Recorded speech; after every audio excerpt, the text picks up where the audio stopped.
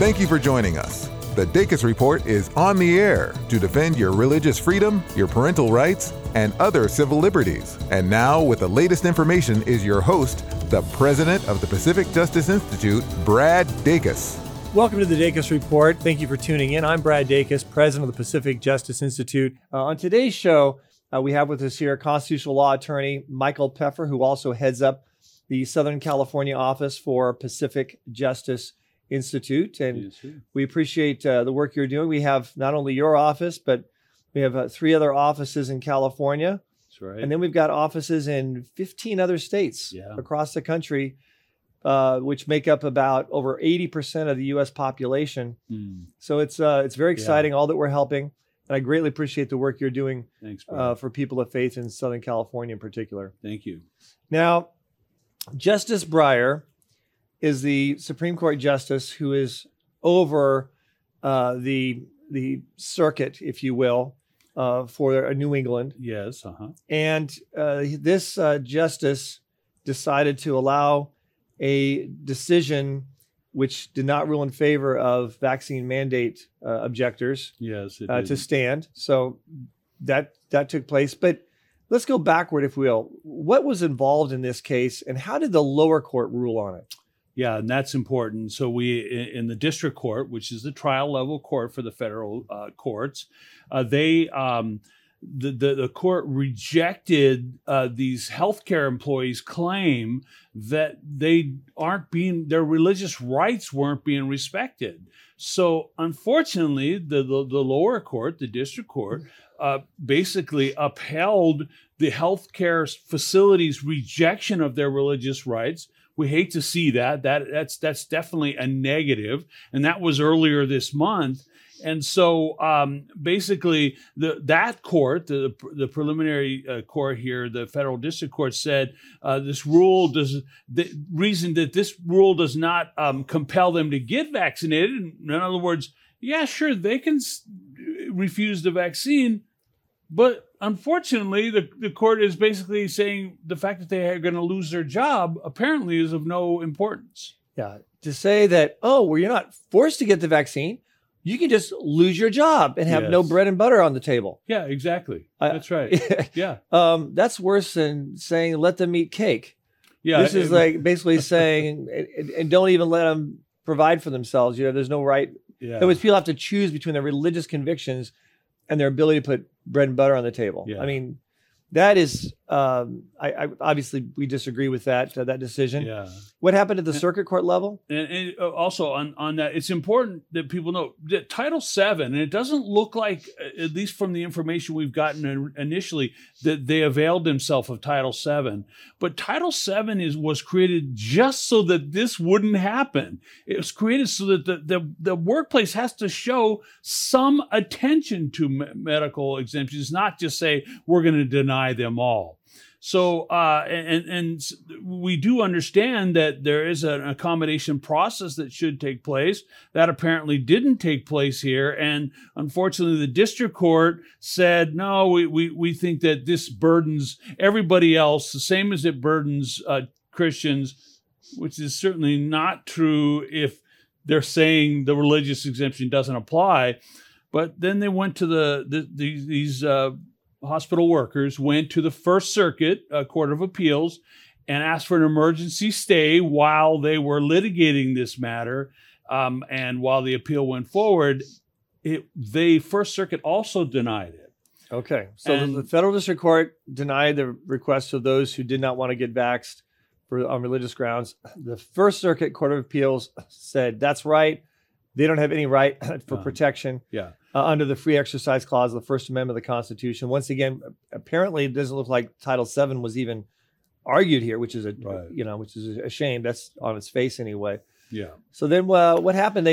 I'm sure an appeal was filed to have it go before the Supreme Court, probably an emergency injunction. That's exactly right. Yeah. And this is, once again, this is Justice Breyer's territory. Each Supreme Court justice sort of has a territory to deal with emergency injunctions. Yes. How did Justice Breyer rule on this?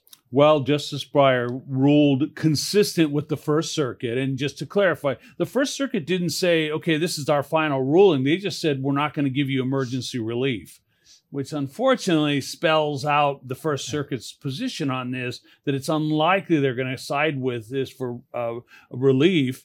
But when Justice Breyer got this, Justice Breyer basically just said, we're going to deny this emergency relief, which is fairly appropriate. It's rare that you're going to get an emergency injunction before the Supreme Court. We know well about that because we've actually gotten emergency relief from the Supreme Court at PJI. So, so this case is not dead. No. The fact is, on the merits, it can then be appealed to be heard fully and completely by the First Circuit. Yes. And not just for an emergency injunction, but on the full merits of the case. Right. Then on the full merits of the case, a petition for cert can be filed with the entire United States Supreme Court. Yes. I think personally, Michael, that these who filed this lawsuit, these workers in Maine, have actually a good shot. The lower court says, hey, this rule about requiring a vaccine, it's neutral on its face. It applies to everyone on its face. It doesn't just focus on people of faith. It doesn't just isolate a group. I think the court will look at this and say, this may be the case law set by Justice Scalia. Yes. But now is the time to give some redefinition. And when you see a group predominantly, even though it may be neutral on its face, but there's one group predominantly hit hard, which are people of faith with religious objections. Yes. I think that they would have there's a good chance that the majority on this Supreme Court will say, no more. Yeah. You've got to respect religious freedom. You can't hide under a cloak of general applicability and neutrality. Yeah. So we'll see how it turns out, but this could be a very important case moving down as we see this progress. Yeah, I think it may well be a case that we're looking for a case that at some point in the near future, the Supreme Court will overturn the Smith case that you alluded to with Justice Scalia, unfortunately making a bad decision in my opinion. Oh yes. But this has to be challenged, and the way that the district court put this is that it says that it burdens rights of philosophically or politically based objections the same as religious beliefs. Well, the only problem is religious beliefs have constitutional protection. Politically or burdening those rights is not as constitutionally protected as religious rights. Yeah, there's some free speech rights there, but we're looking at a double hit with free speech and the free exercise rights when it comes to religious objections with regards to this. So I agree. I think that too will be another issue that we could see them ruling on. And they've recently shown a propensity to give great strength to the free exercise clause on its own. Yes. And not having to be dependent on also the free speech clause. That's right. So this will be interesting to watch. Now, I know, with regards to recent cases that we've handled, the case that we took on in March, that we actually had brought before the Supreme Court in March, was very important. Right now we're talking about vaccine mandates. Yeah. But Michael, when we had the churches shut down, initially the case law was terrible. I mean, there were some groups that just quickly filed lawsuits inappropriately, and they lost. That's right. We were very strategic. We didn't give up, even though these governors from intolerant, oppressive states like California, New York, and others were just going after it, shutting down the churches, pounding them. We were very strategic. We filed a case in federal court, and then in March we filed for an emergency injunction with the United States Supreme Court, and we got an emergency injunction granted, which I think in many ways turned the tide in favor of people of faith and churches. Yes. To what extent do you think it was a great victory? Yeah, big time. And Kevin Snyder did just a fantastic job with that case, our chief counsel for Pacific Justice Institute. But what do you think about this situation that we're dealing with now regarding the vaccine mandates? Right now it seems like, once again, the oppressive states, oppressive governors seem to be, pounding, seem to be intimidating, pouring on more and more pressure, along with the president, Biden, and putting more and more pressure, more and more intimidation. Yeah. To what extent, though, do you see some light at the end of the tunnel with some pushback taking place that may put them on the defensive at the end of the day? Yeah, that is a great question, because I've been trying to encourage people that, look, right now it looks like the dawn is dark, but it's not. We will continue to fight these. Last year, it took us a long time to get some good rulings from the Supreme Court. We finally pressed forward on our case, got an emergency injunction, which is almost unheard of, as we just saw in the First Circuit case. But it's important that we keep moving forward, and people should not lose hope. People should be able to say, look, eventually I think the right thing will be done. And in this case, we need a couple of good rulings from some of the courts, and we're going to talk about one of those in a minute here. And then we need, of course, some good rulings at the Supreme Court. The Supreme Court has yet to take on a significant case involving the vaccine mandates and whether or not there's the religious rights should trump these vaccine mandates. So that's what we're going to continue to push this from as many angles as we can, and represent our clients in doing so. You know, Michael, there's some Christians out there who say, I don't think this is a religious issue. People should it's just a vaccine. People should get the vaccine. It's just like the polio vaccine, Yes, da-da-da-da-da. That's right. And they don't get it they may see it that way. Yeah. But religious freedom is not about just protecting people who you agree with. That's right. You may think it's not religious, but for them, it is religious. That's right. So religious, hundreds of thousands, maybe several million, are on the brink of losing their jobs. Yes. So many in the military are on the brink of being court-martialed, literally court-martialed. That's right. So I think it's so important that irrespective of people's position on the vaccine mandate, you need to understand this is about something much bigger. It's about religious freedom, Title VII rights, and it must be respected. Yeah, absolutely. And it's important that people understand this, that the Supreme Court has said that the reason why we have free speech, the reason why we must protect it, is that for the people we don't agree with. Right. That's why we protect speech, not so that everybody can say what they agree with. No, it's for people we don't agree with. Same thing with religion. Well, folks, when we return, we're going to talk about what an appellate court says with regards to a church picketer when we return right after this. Pacific Justice Institute is here for you, defending faith, family, and freedom, all without charge. We're almost entirely supported by concerned individuals like you who believe in our work. We invite you to prayerfully consider joining our support team by making a one-time donation or becoming a monthly financial support partner. Visit our website at pji.org and join our team today. Welcome back. I'm Brad Dacus, president and founder of Pacific Justice Institute. Michael, the appellate court is dealing with a case in Pennsylvania involving a man who is demonstrating in front of a church. He's hostile to the church, and the court ruled that no, you can't exclude him from making his case known against the church. And I guess they had a restriction that preliminary injunction of at least 5,000 feet that this protester had to stay away from the church. Yeah. And the court struck that down and said that was too far.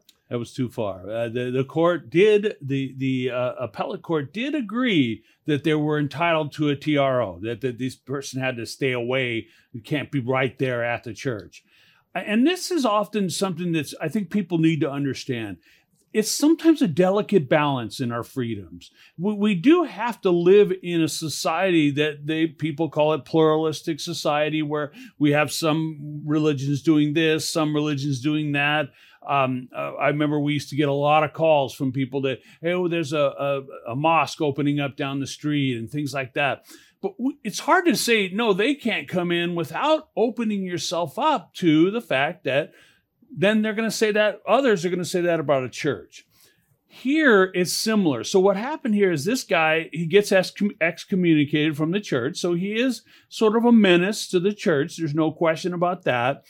He says he's carrying a gun by permit. He's basically, maybe arguably, I don't know all the facts, but a nutcase type of a guy.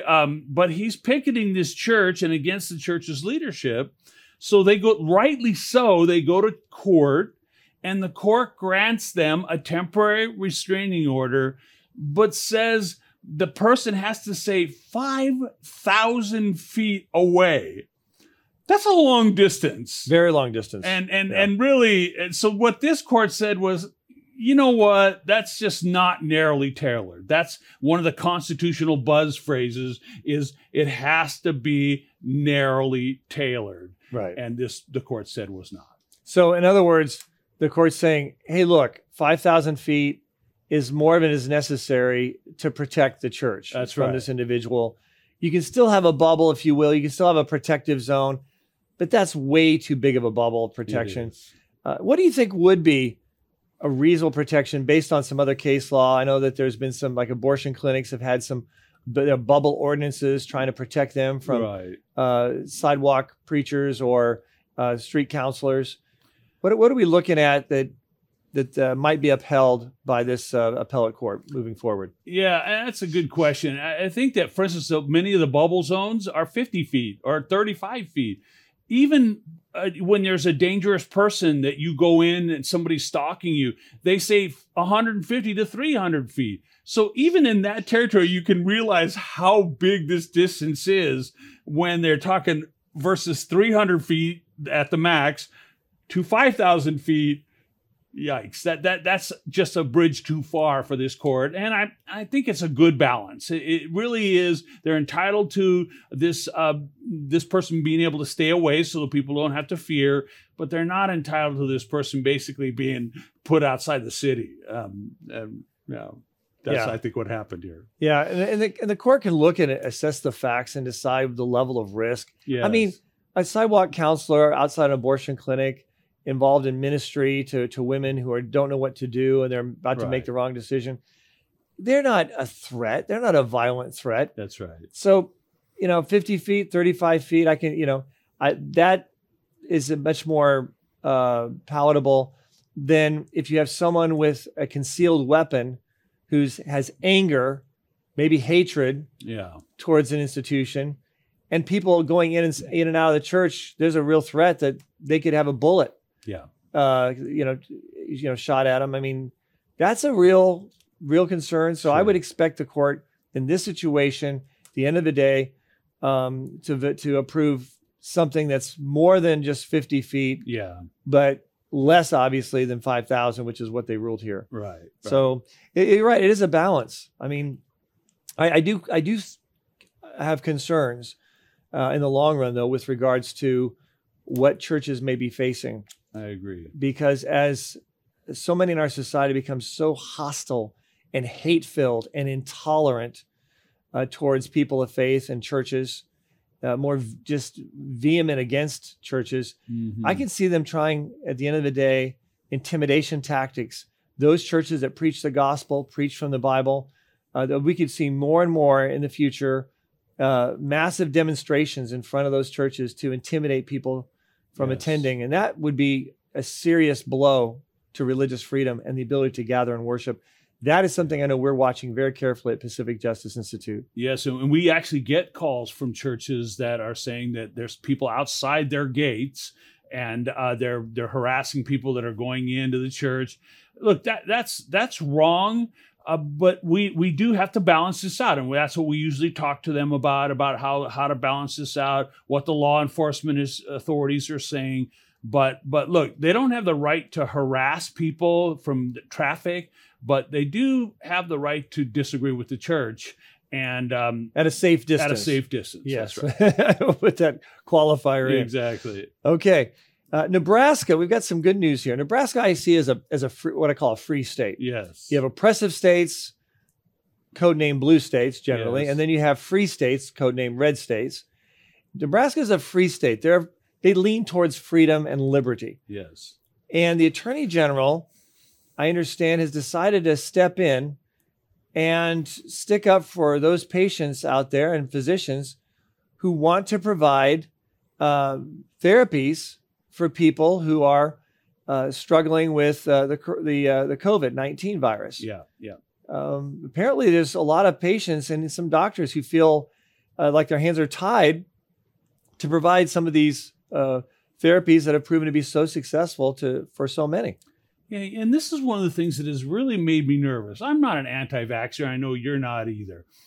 But it's really made me nervous, the fact that they want to squash all the treatments that are known and encourage a vaccine that is not 100%. It's not really even a vaccine. It does not prevent you from getting the disease or the virus. So it really has frustrated me when people I know have gotten very sick and they were unable to get these medicines because the state of California put their doctors' licenses at risk. And so I'm really happy to hear about this attorney general who stepped in and said, no, you cannot you can't threaten their licenses over an off-label use of a medication. And that includes ivermectin, which did win a Nobel Peace Prize Nobel Prize for Science, that said it has really promising components in it, as well as the hydrochloroquine, which is used, people that have lupus or rheumatoid arthritis, they use this all the time. Some people for their whole life, they're using this. So it's certainly a safe drug, a known drug, both of these drugs. And I like the fact that this attorney general said, we're going to take away the legal threat from these doctors. It sounds to me like a very reasonable thing to do. Yeah. So that they can do what they are there to do, which is to help the sick and do everything they can with the knowledge that they have and the skills and resources to help people recover from the COVID-19 virus. Yeah. This is really a no-brainer. You have medical institutions like some hospitals, I won't name them on the air, yes, who say, "Oh no, we're not going to give these therapies," even though the medical profession by and by overall has proven that they can be actually very, very effective in saving lives. And I think Dr. McCullough of Baylor University's Medical Center has gone on record, a very highly reputable gentleman. Yes. And doctor, he's gone on record as saying, look, if you provide these antiviral therapies early on, when the person first realizes they have COVID-19, yes, he says, you won't have fatalities. He says he hasn't seen a single one of his patients die. Yeah. And the reason is because he makes sure they have immediate antivirals protection like ivermectin and HCQ.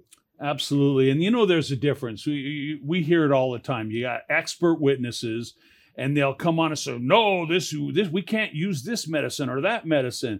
But I find that the treating physicians that are on the front lines of this, they're saying, I've treated all my patients with this and nobody died. I'll take that person's advice every day of the week as somebody who actually has experience treating patients, as opposed to kind of an egghead response of, oh yeah, I have all this knowledge, but I'm not treating any patients. Dr. Fauci, he's not treating any patients, for instance. Yeah, when you're saying this, I'm thinking, Dr. Fauci, yeah. Dr. Fauci, Dr. Fauci.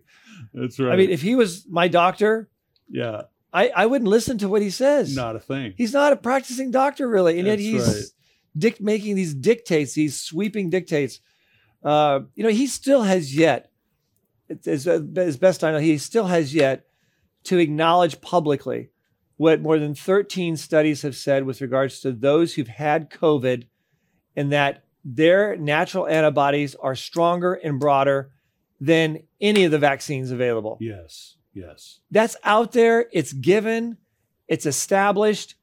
And Dr. Fauci, for whatever reason, refuses to publicly acknowledge that. That's right. What that tells me is this is someone that we cannot rely on for medical counsel and information. We need to talk to real doctors. I like the frontline doctors, high integrity. That's right. They have the patients, and other doctors like Dr. McCullough, who heads up the coronary division of the Baylor Medical University. Yeah. I just think that we need to be very careful who we're listening to the extent to which some of these, like Dr. Fauci, I think are far too politically driven as opposed to medically driven in terms of what's actually best for real clients and patients. Pacific Justice Institute invites you to join in the fight to protect our religious liberties. Consider volunteering in one of our California offices or become an affiliate attorney. Visit our website to find out more, pji.org. And while you're there, subscribe to our Legal Insider to keep updated on all of our current cases. Pacific Justice Institute. Together, we can make a difference. So, folks, there you have it. It's our God-given freedoms we're talking about. Now, let's choose to keep them. I'm Brad Dacus, president of the Pacific Justice Institute. Let's continue to fight for your freedoms. Thank you for listening in today. To find out more about the Pacific Justice Institute or the Dacus Report, call 916-857-6900 or log on to pacificjustice.org.